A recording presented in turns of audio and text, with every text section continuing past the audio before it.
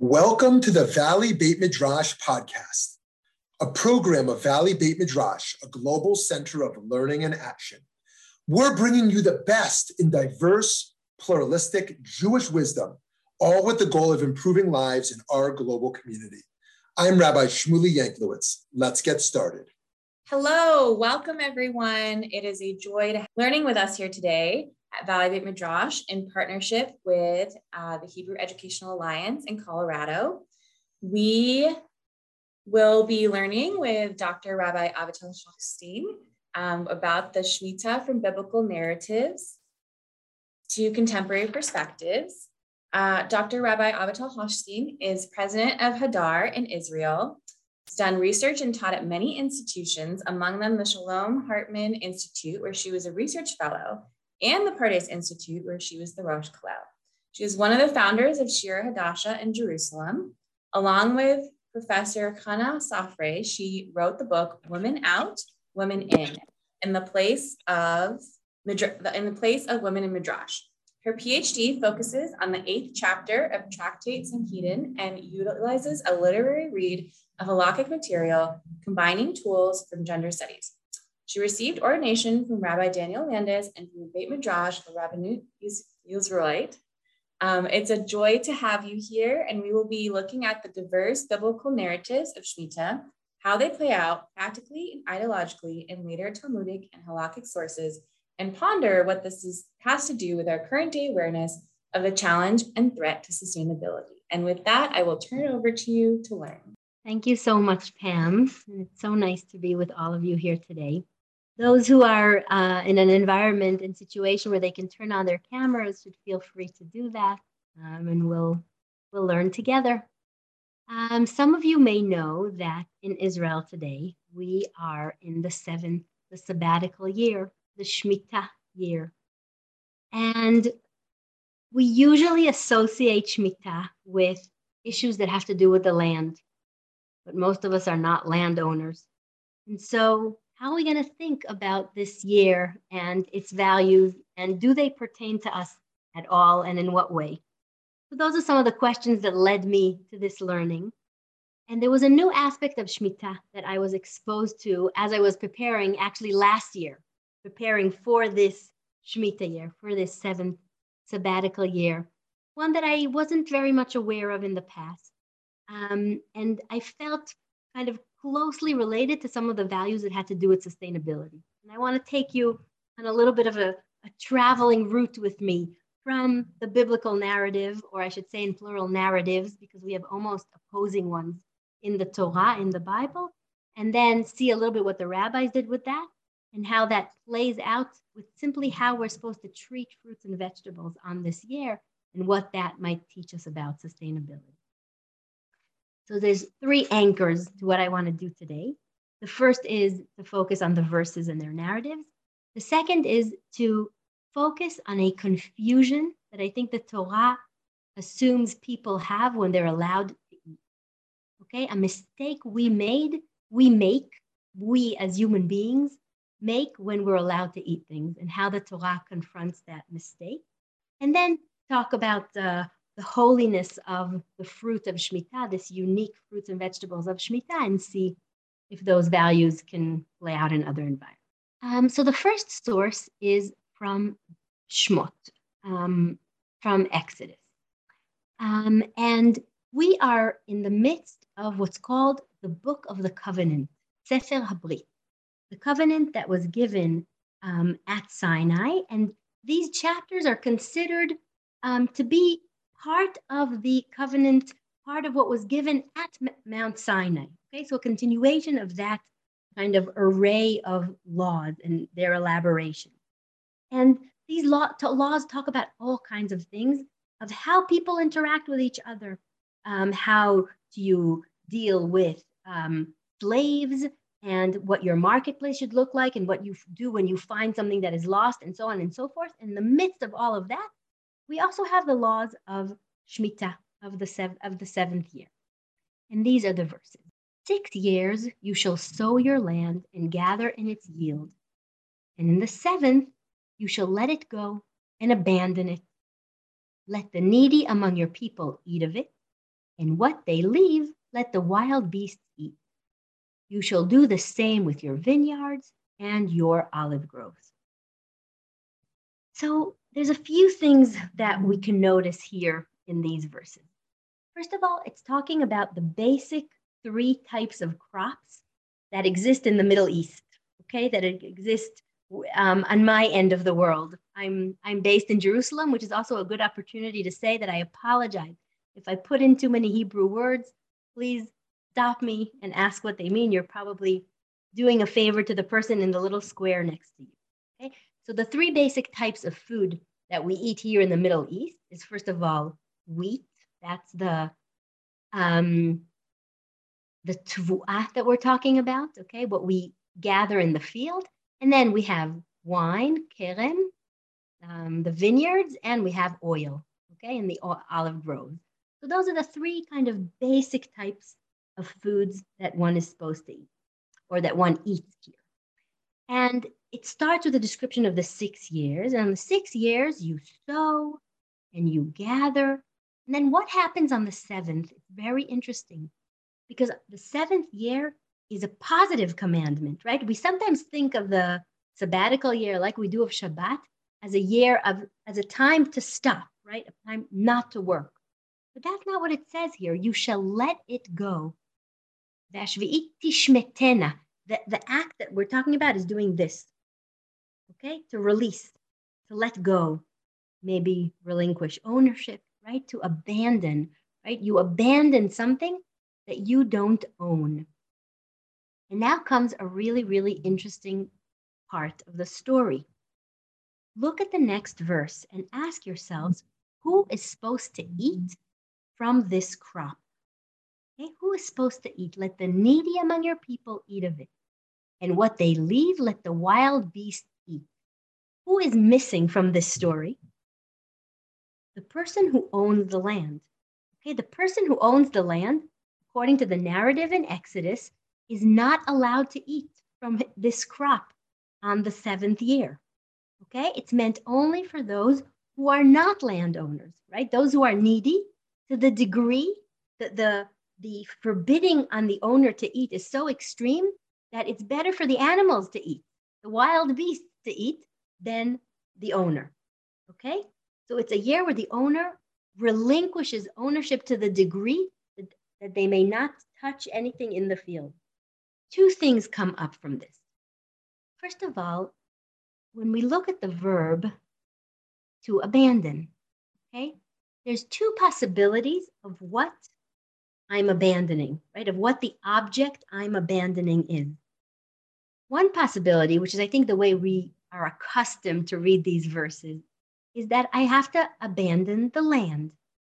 I abandon the land.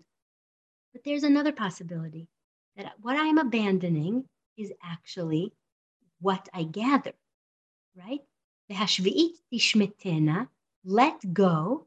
Am I letting go of the land or of what grows within it, of what it yields? Okay? Now, why am I pointing this out? Because if you read these verses, knowing nothing about the 7th year, do you think one is allowed to work the field on the 7th year or not? And I think if we erase everything else that we know about the 7th year, these verses tell a story where I am allowed to work the land. Now, not only am I allowed to work the land, but maybe I have to work the land. Because if I don't, what will the needy among me have to eat? Okay, and then this becomes a really interesting story, which is a relationship between me and the people in my society who need. And this becomes a year in which I provide only for them. I do not provide for myself. Let's make one more point about these verses before we leave them behind. There's one very central biblical character missing from these verses. Okay, if you look at these verses, who is the very central biblical character missing from these verses? It's, of course, God. God is completely not a part of the picture of the 7th year in the narrative in Exodus. It is totally a social story. It's about social dynamics between me and the people around me who are in need. So that's narrative number one. Okay, narrative number one, I abandon the ownership, not sure if it's of the land or of the crop. Maybe I'm even allowed to work. I am not allowed to take the fruit, and that goes to the people in need. Let's now move to the narrative in Vayikra. I think we're a small enough group that if somebody has a comment or a thought, you can share as I scroll down.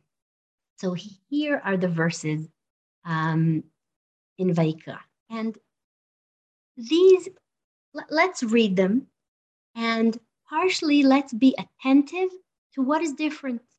Okay? Are different things emphasized? What is here that wasn't in the Exodus narrative, and vice versa. The Lord spoke to Moshe on Mount Sinai. So, I mean, it's already clear that the character missing before is totally back here, right? The opening is the words of God. Then also God is back in the picture in the Vayikra narrative. Speak to the Israelite people and say to them, when you enter the land that I assign you, the land shall observe a Shabbat of the Lord. Again, God will appear here again and again, and we have here the word Shabbat, okay? A word that we did not see before. We had before to abandon, to let go, but we didn't have the actual word of the Sabbath, okay? 6 years you may sow your field, and 6 years you may prune your vineyard and gather in their yield. But in the 7th year, the land shall have a Shabbat. Again, okay, Shabbat will appear many, many, many times in this narrative of complete rest. Okay, we didn't have rest either in the former narrative. Here we have the word to rest. So it's interesting. Who's resting here? Not the owners, but the land. Okay, the land will rest. A Shabbat, again, of the Lord. Okay, God, Hashem, is very, very dominant in this narrative. You shall not sow your field or prune your vineyard. You shall not reap the aftergrowth of your harvest or gather the grapes of your untrimmed vines. Okay, very specific types of work. Okay, this isn't broad descriptions of kinds of work of the land. It's exact, unique things that I do in the land. It shall be a year of complete rest for the land. Okay, again, rest. Rest is a important notion here. But, say these verses, you may eat. Okay? Very, very different than what we saw before. This is not only for the poor people to eat. This is the you who is the owner of the land who eats. You may eat whatever the land grows, I guess is missing here, during the Sabbath will produce here.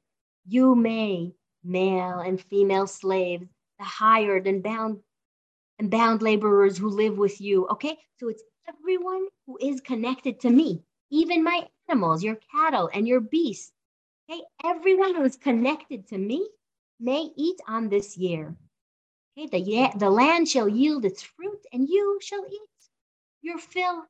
Okay, the land will produce, and again, it's me. I am eating, the landowner. I am the one eating on this year. Okay, I think we've gotten far enough. So as we read, we've seen very striking differences. This is a completely different day than the one we saw in Shmot, right? It's a Shabbat. It's a Shabbat for God. I am supposed to not work. Now, maybe there's a purpose to my not working. I'm not allowed to work so that the land will rest, right? My not working enables a different entity to get to some resting, okay?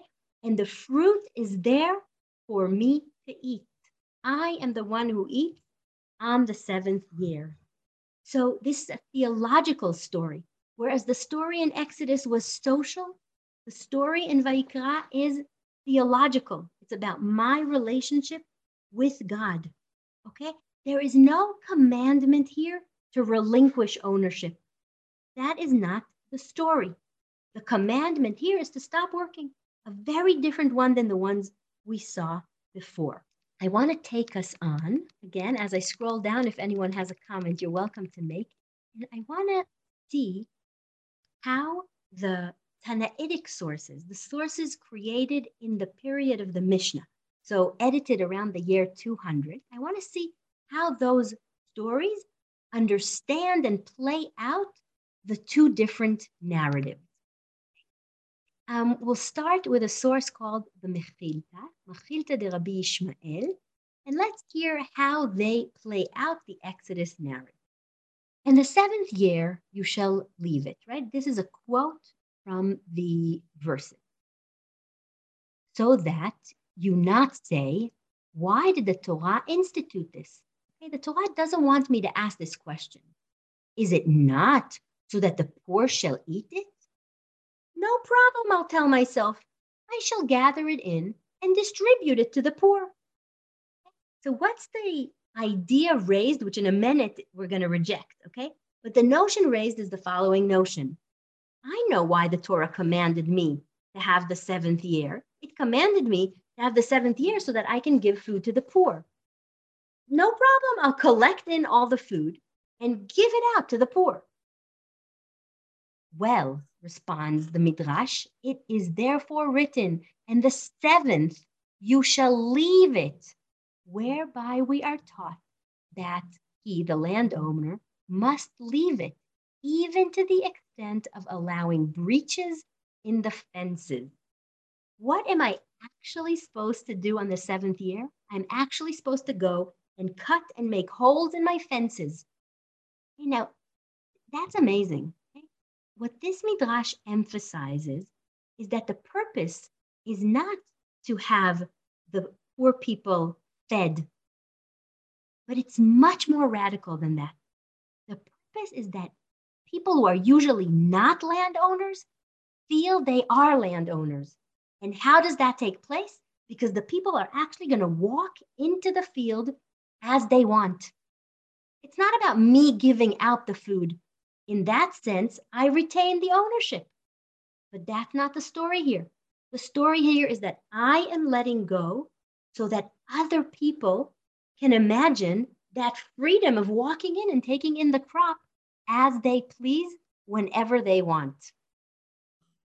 I find this midrash extremely moving, and I'll share two things about this midrash. On Rosh Hashanah, one of my neighbors gave a fantastic sermon in shul. She stood up and she said, something terrible has happened in my backyard. You're never going to believe what a terrible thing took place in my backyard. I lost ownership over my backyard. And this is the way she opened her sermon about the sabbatical year. Okay? Now, I walk past her home very often, and it has a big fence, and it has many buttons you have to push with a code in order to go in. And I thought of this midrash and the power of this midrash, okay, and how difficult it is for us to open up our fields and our homes when sometimes, and that this midrash taps into the challenge of actually letting go ownership and turning things upside down. The second thing I'll say about this midrash is that I'm always a little saddened by its end, because its end understands the limitations of humans, and its end, which I didn't read before, says the following.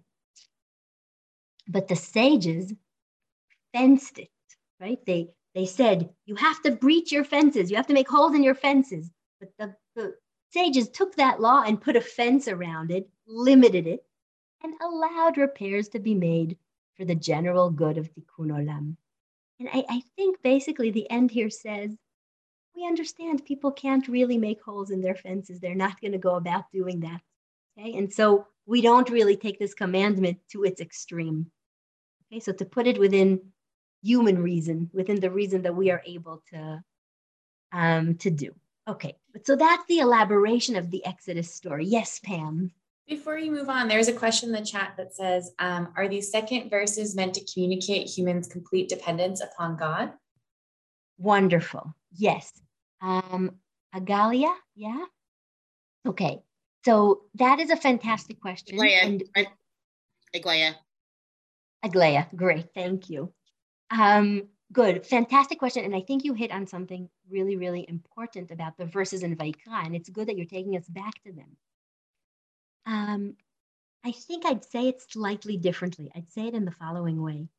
I think the purpose of the Shabbat of the seventh year is to remind me that at the end of the day, God is the owner of it all.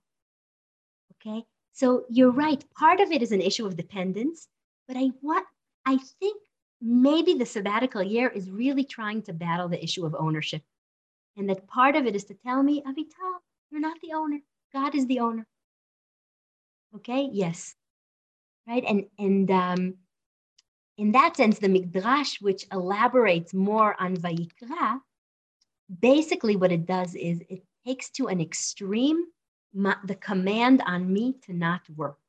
Okay? And it tells me the following. This tells me the verse itself tells me only of sowing and pruning.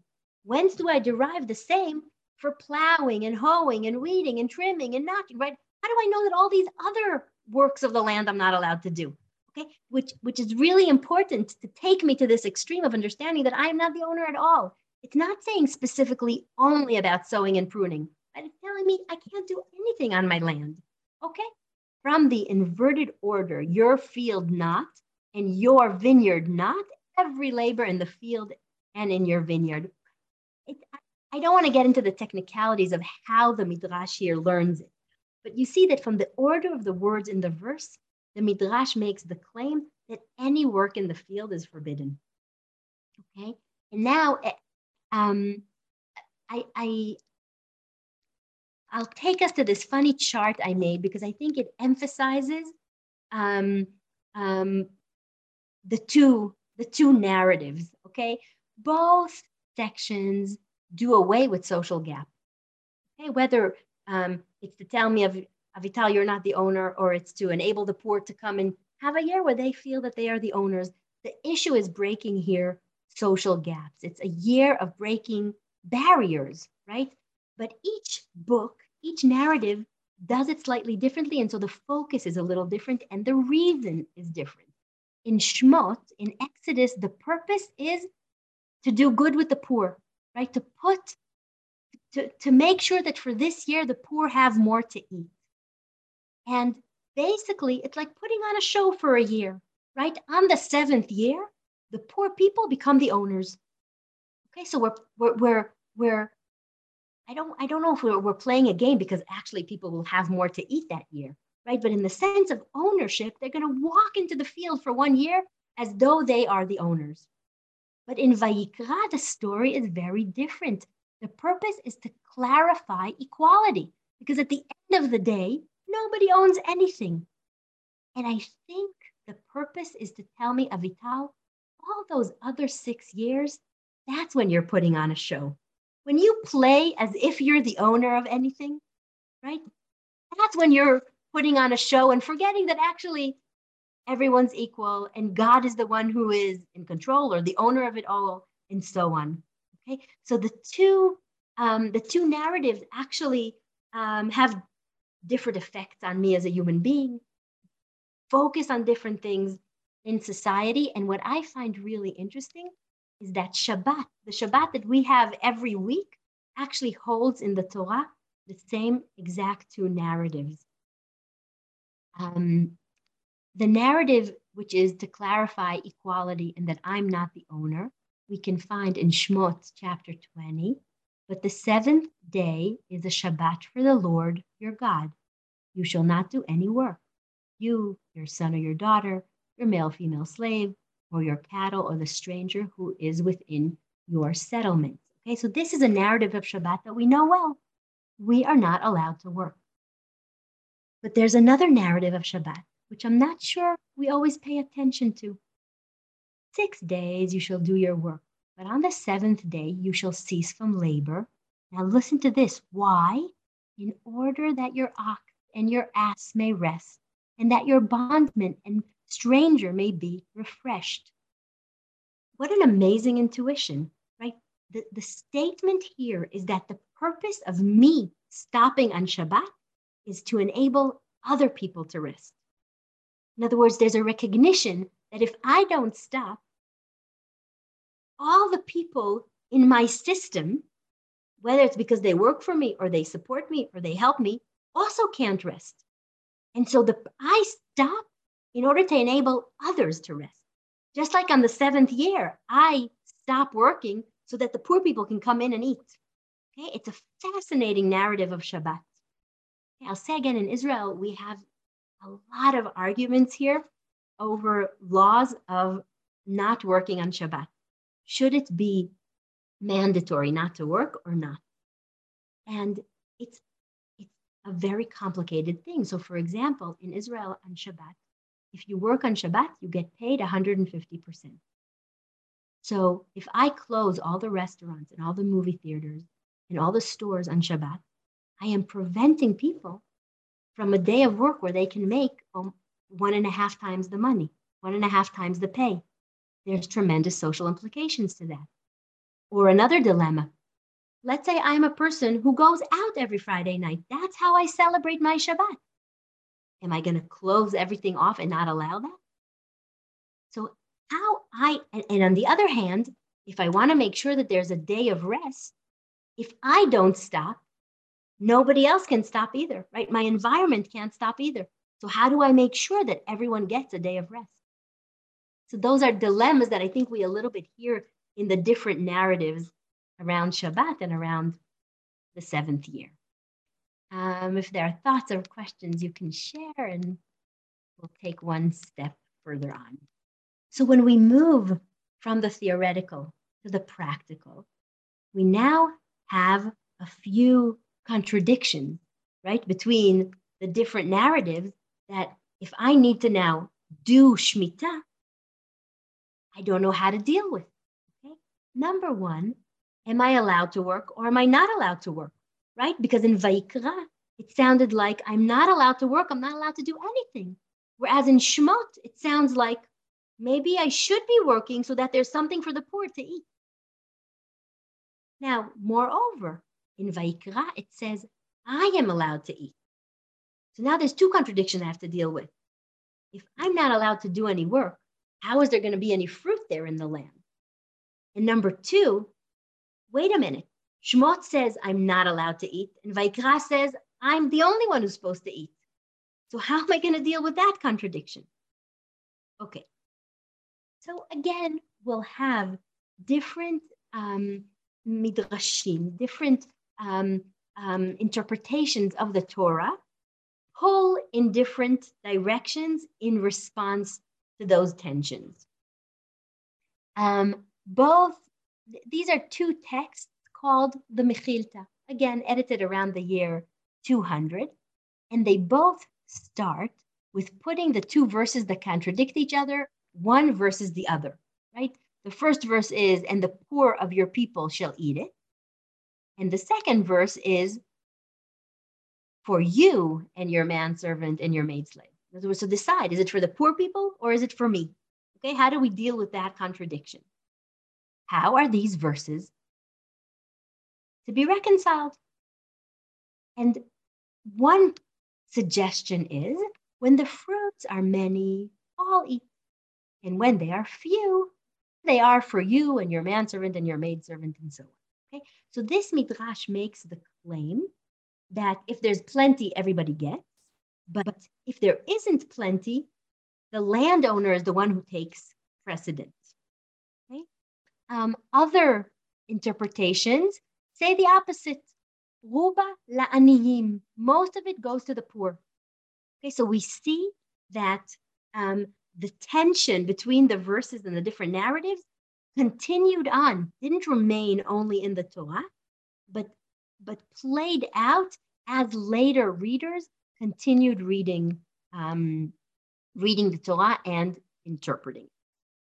Part of the way both the respect for the fruit and what comes out of the land on the seventh day, the big responsibility I have towards others, and the uniqueness of the crop of this seventh year.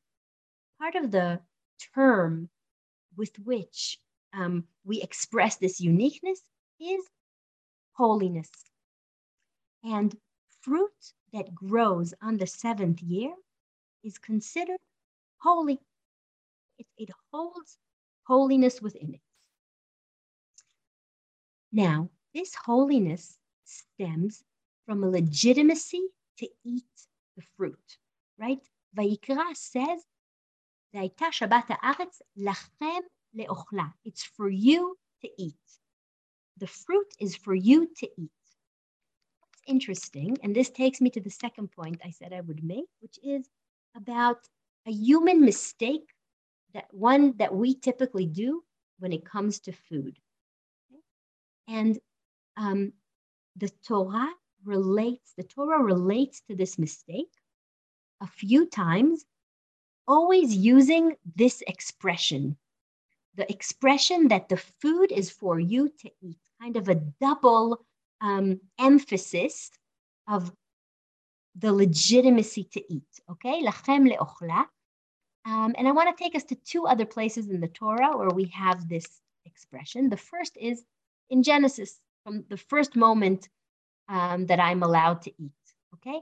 And we'll read the verses together, but this is the expression we're looking for, right? That the food is for you in order to eat it. Let's remind ourselves what happens at the very, very end of the first chapter of Genesis. God said, "See, I give you every seed-bearing plant that is upon all the earth, and every tree that has seed-bearing fruit. They shall be yours for food." Okay, that's our important expression. They shall be yours for food. "And to all the animals on the land, and to all the birds in the sky, and to everything that creeps on earth, in which there is the breath of life, I give all the green plants for food." And it was so. So this is, look, it's the moment of inception of the world, right? And people are already created, and God says to people, the fruit is here for you to eat. And very surprisingly, the Talmud gets very nervous. Okay, the Talmud, text edited around the 5th, 6th century, right? One of the most important texts in our Jewish tradition, raises a concern that is very surprising. Rav Yehuda says, Rav says, meat was not permitted to Adam for consumption as it is written. Okay, so first of all, the people, Adam and Eve, Adam, who was created in the first chapter of Genesis, is not allowed to eat meat. People are only allowed to eat meat after the Mabul, after the flood, I'm sorry. Okay, people were only allowed to eat meat after the flood. It's only kind of a next layer. And for some reason, the rabbis feel they need to emphasize that at this moment. Okay, meat was not permitted to Adam to eat at that moment. How do we know that? Because God says, and God said, "Behold, I have given you every herb that brings forth seeds, which is upon the face of the earth, and every tree in which the fruit of trees that have given you forth seed. For you it shall be for food, and for every animal of the earth." Right? We just read the verses. And now the Talmud makes a very interesting emphasis, right? This food is for you and for every animal, and not the animals of the earth to you. What's happening here? For some reason, the rabbis are concerned that once I am allowed to eat fruit, me as a human being, I might think I'm also allowed to eat animals. And so the rabbis say this is why God emphasizes that the fruit is there for you, for people, for animals to eat, and that in the background there's an emphasis. Remember, people, animals are not for you to eat. So there is a concern that when people are given legitimacy to eat, they take that legitimacy overboard. They don't accept the boundaries that have to do with food. Okay? And I want to give you one more example where that happens. And that is in Exodus, when people are given manna to eat. When the Israelites saw it, okay, this new strange thing on the earth, they said to one another, right? They've just come out of Egypt and they come out of their tents and there's something on the ground. And they say, what is it? In Hebrew, mahu, okay? Manhu. It's a play because in manna in Hebrew is man, which is the mahu. It is manna, for they did not know what it was. And Moses said to them, this is the bread which the Lord has given you to eat, right? This is now the food that you're going to eat. This is what the Lord has commanded. Gather as much of it as each of you requires to eat. An omer to a person, for as many of you as there are. Each of you shall fetch for those in his tent. Okay, so the people were commanded, take an omer, a certain quantity per person. Okay, so that's the commandment. Go take a certain amount per person. The Israelites did so, some gathering much, some gathering little. So did the people listen? No, right? They didn't just gather an omer for each person. Some gathered more, some gathered less. Maybe it's a description here of each person taking according to how many people were in his tent, possible. But when they measured it by the omer, he who had gathered much had no excess, and he who had gathered little had no deficiency. Okay, so there's some miracle that happens here regarding the quantity, but the people themselves are not paying attention, are not obeying the limitation that has to do with the quantity. They had gathered as much as they needed to eat. Okay, and Moses said to them, let no one leave any of it over until the morning. And did they listen to that? But they paid no attention to Moses. Some of them left of it until morning, and it became infested with maggots and stank. And Moses was angry with them. Okay, and so on and so forth. I want you to notice in the Hebrew the same expression, lachem leochla. This is for you to eat. And we have again an example where something that is given for you in order to eat is a moment where the people don't accept the boundaries, okay, where they go overboard, where they take too much. Now, we see it in Genesis at the moment of creation, and we see it again in Shmot when we come out of Egypt, that when we are given something to eat, we as humans, we go overboard. It's hard for us to accept that limitation. And it's interesting to hear the same pair of words when we come to the sabbatical year. There's an attempt here to teach me limitations around food. This takes us to the third point, which is, how do I treat food in a holy way? What does this look like, to treat food in a holy way?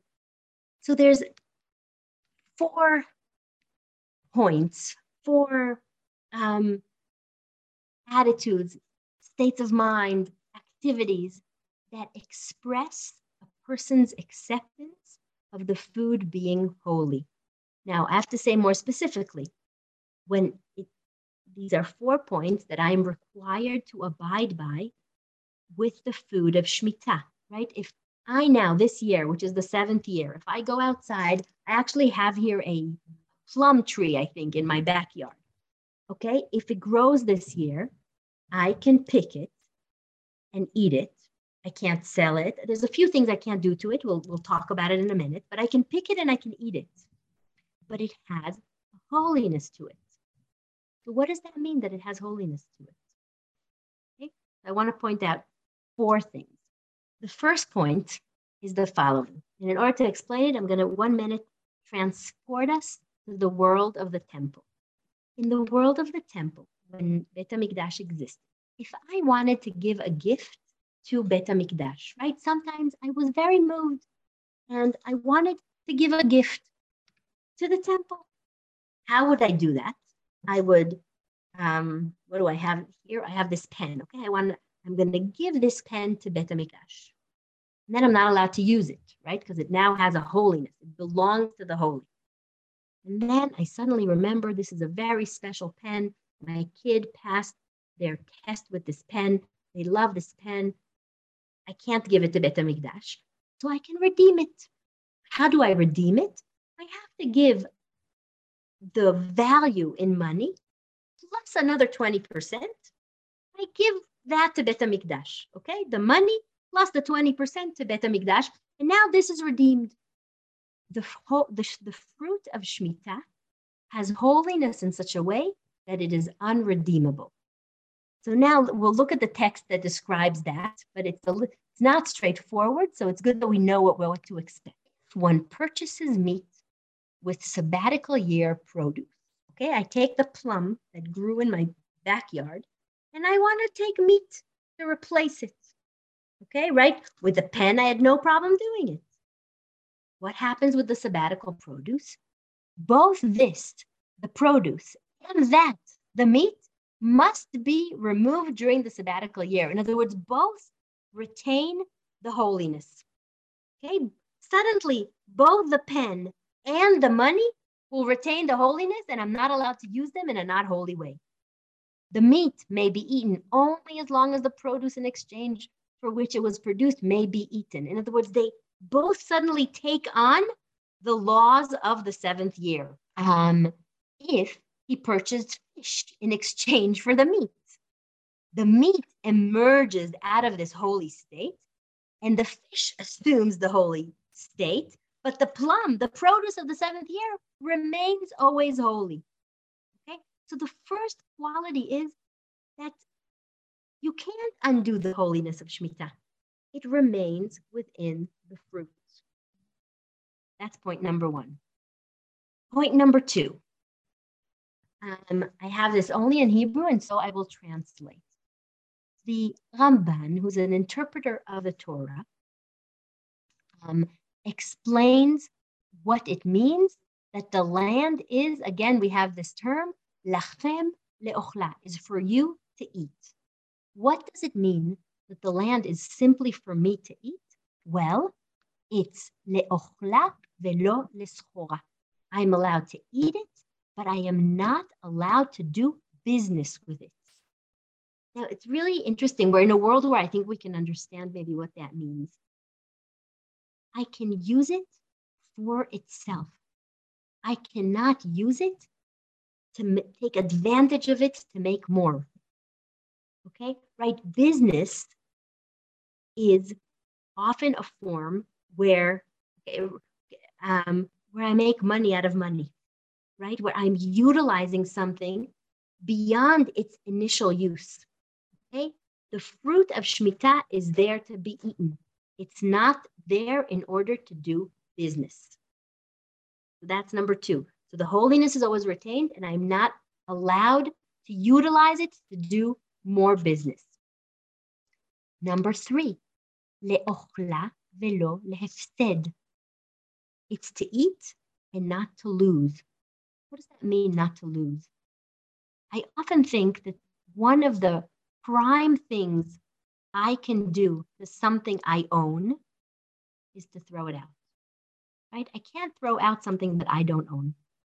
But one of the symbols of ownership is, well, it takes us back to the beginning, is the letting go, right? I can't let go of something that's not mine. When my kids fight over something and one says, it's mine, then I don't want to share it, it's mine. I say the only reason you can share it is because it's yours, right? You can't share something that isn't yours.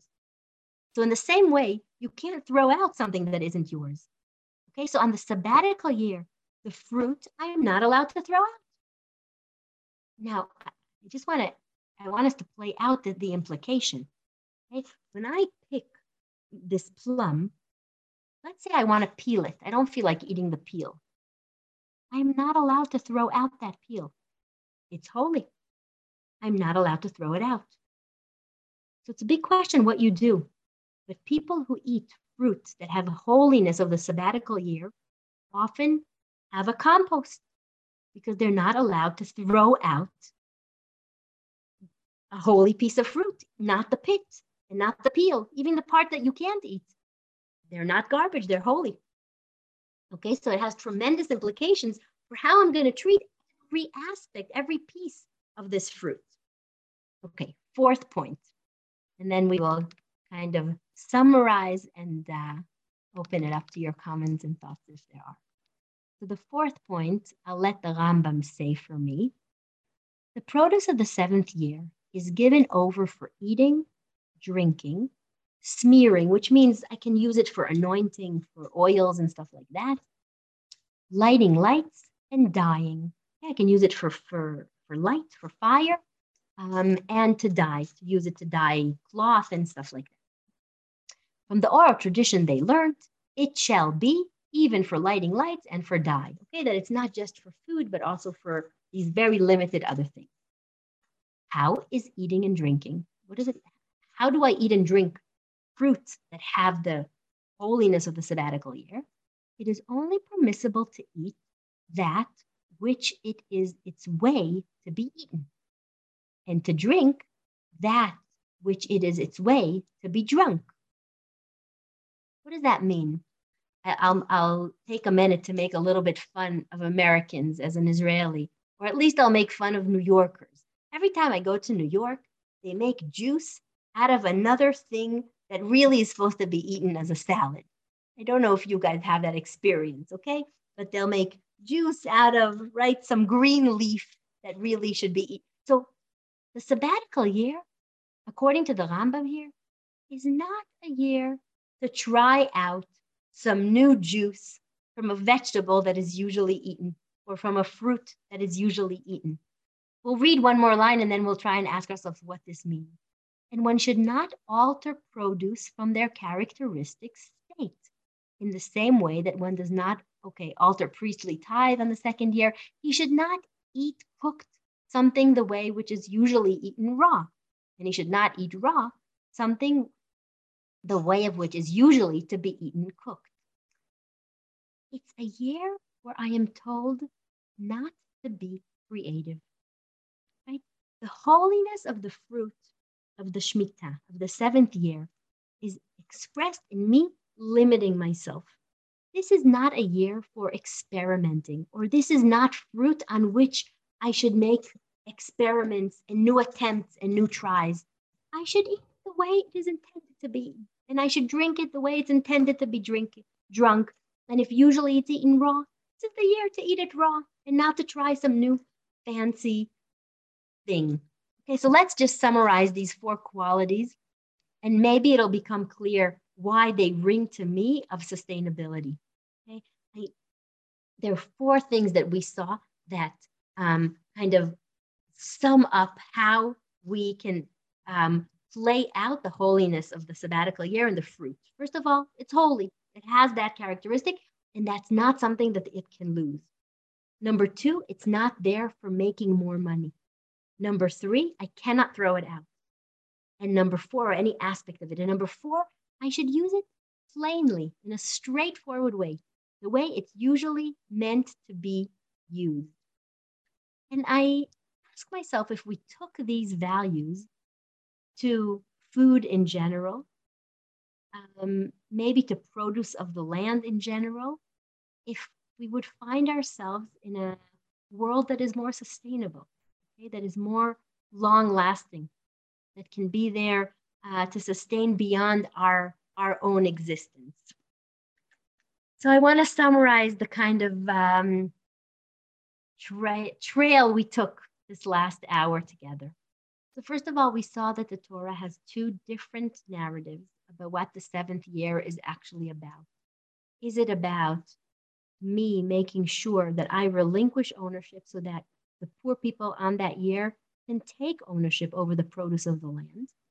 Or is it a year in which I rest in order to remind myself that I'm not really the ultimate owner, that God is ultimately the owner of all, okay? And that kind of reflect back on the other 6 years where I do play out being owner. We saw that expanded to either not being allowed to do any of the work or to actually making holes and cutting my fences and letting everybody in. Okay? We then saw that that relates to a confusion. Since this takes me to the food of the land, there's a confusion that people often have between the legitimacy to eat and being owners. And the seventh year tries to pull those two apart. Avital, you can eat, but you're not the owner. Remember that eating doesn't make you owner. When you have the right to eat, that doesn't make you the owner of the thing. And how do I treat something when I'm not the owner? I don't make money off of it. I don't play out my imagination and creativity on it. I don't throw it out, any aspect of it, and I treat it as holy. Yes, okay, thank you. Are there any thoughts or questions? I'm happy. Does anyone have any questions from that really meaningful learning? I have to tell you that in many kitchens, many people don't take on the challenge of treating fruit in the holy as holy on the seventh year, but there definitely are those who do. And there are many kitchens where there is this year and not every year a kind of bowl, which is a compost bowl for the remnants and the peels and so on that people don't eat but have to treat with holiness. So it's actually a kind of exercise people do this year in Israel, which is fascinating. I had a comment if that is helpful. I don't know if it's helpful. Okay. I'm a world history teacher. So I have a PhD in history. So, but one of the things that I brought up to my class one time, though, just speaking about, Exodus and, all of that and everything, though, one of the things that I did bring up, though, is that about how humans understand holiness, things that belong to God. These are holy things. And so I just asked the students to consider, well, if we treat, like a Torah as a holy, what if humans actually considered themselves also, just humans, not as beings that belong to themselves, but beings that belong to God? How would we treat each other then if we understood that all humans are ultimately, even though we don't like to think about it this way, ultimately belong to God. God's the only owner, and everything he creates, he owns. So you can't treat other humans. And a lot of the students just looked at me like, okay, I don't like this idea though, but it is, it is true though. What if we did treat other humans and ourselves as if we didn't belong to ourselves, we belong to God ultimately? So it's just a comment. Mm-hmm. Right. I think it's a fascinating exercise. Mm-hmm. I often feel that the issue at heart with holiness is mm-hmm. utility, that I'm not allowed to utilize it for my own needs. For example, you're not allowed to make Beit HaMikdash, the temple, a shortcut, right? If I want to get to the other side, I have to walk around, use it for a shortcut. So I think I totally agree that if we laid that out, not only on holy space and on holy things like fruits and vegetables, but also, we wish, right, we would do it with each other. Mm-hmm. What a world it would be. Thank you for that. Anybody else? Jeannie or Lori, Nancy, Julia, Jonathan? Oh, Julia, go ahead. Hi, yes, thank you so much for this. Okay, thinking about eventually this year will be ending. What do we take away into the next 6 years? How can we have this experience transform how we view the next 6 years until the next Shemitah year? Right. So look, I feel it's easy to say, let's remember to give to the poor and let's remember we're not owners. Playing that, what that actually looks like is a little bit harder. I think the last points I made about what it means to treat food as holy, to me, do sound familiar with some of the talk from the world that puts a lot of weight in sustainability. And that's why I went there, because I think there is wisdom there that maybe we can take to making our world more sustainable and long-lasting. For sure, throwing out less, and for sure, limiting our creativity. Don't try out so much. Use things with more simplicity and straightforwardness. I think there's some values there that maybe could be helpful to how the world could be more sustainable.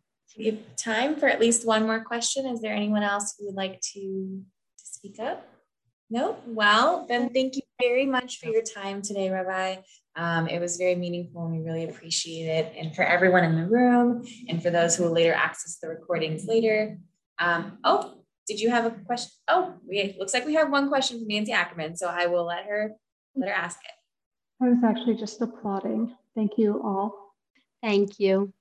Okay, and then we hope you'll be able to join us for more programs at Valley Beit Midrash. We have another one tomorrow at 1 p.m. Pacific time and next week and into the end of May. We are always learning here.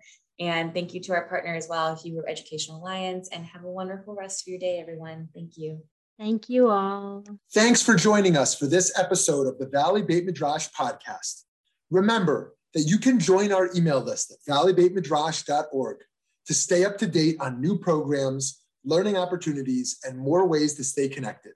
If you enjoyed learning with us today, support our work by making a donation at valleybeitmidrash.org/donate. Join us next time as we continue to work together to build a better world. Thanks for listening.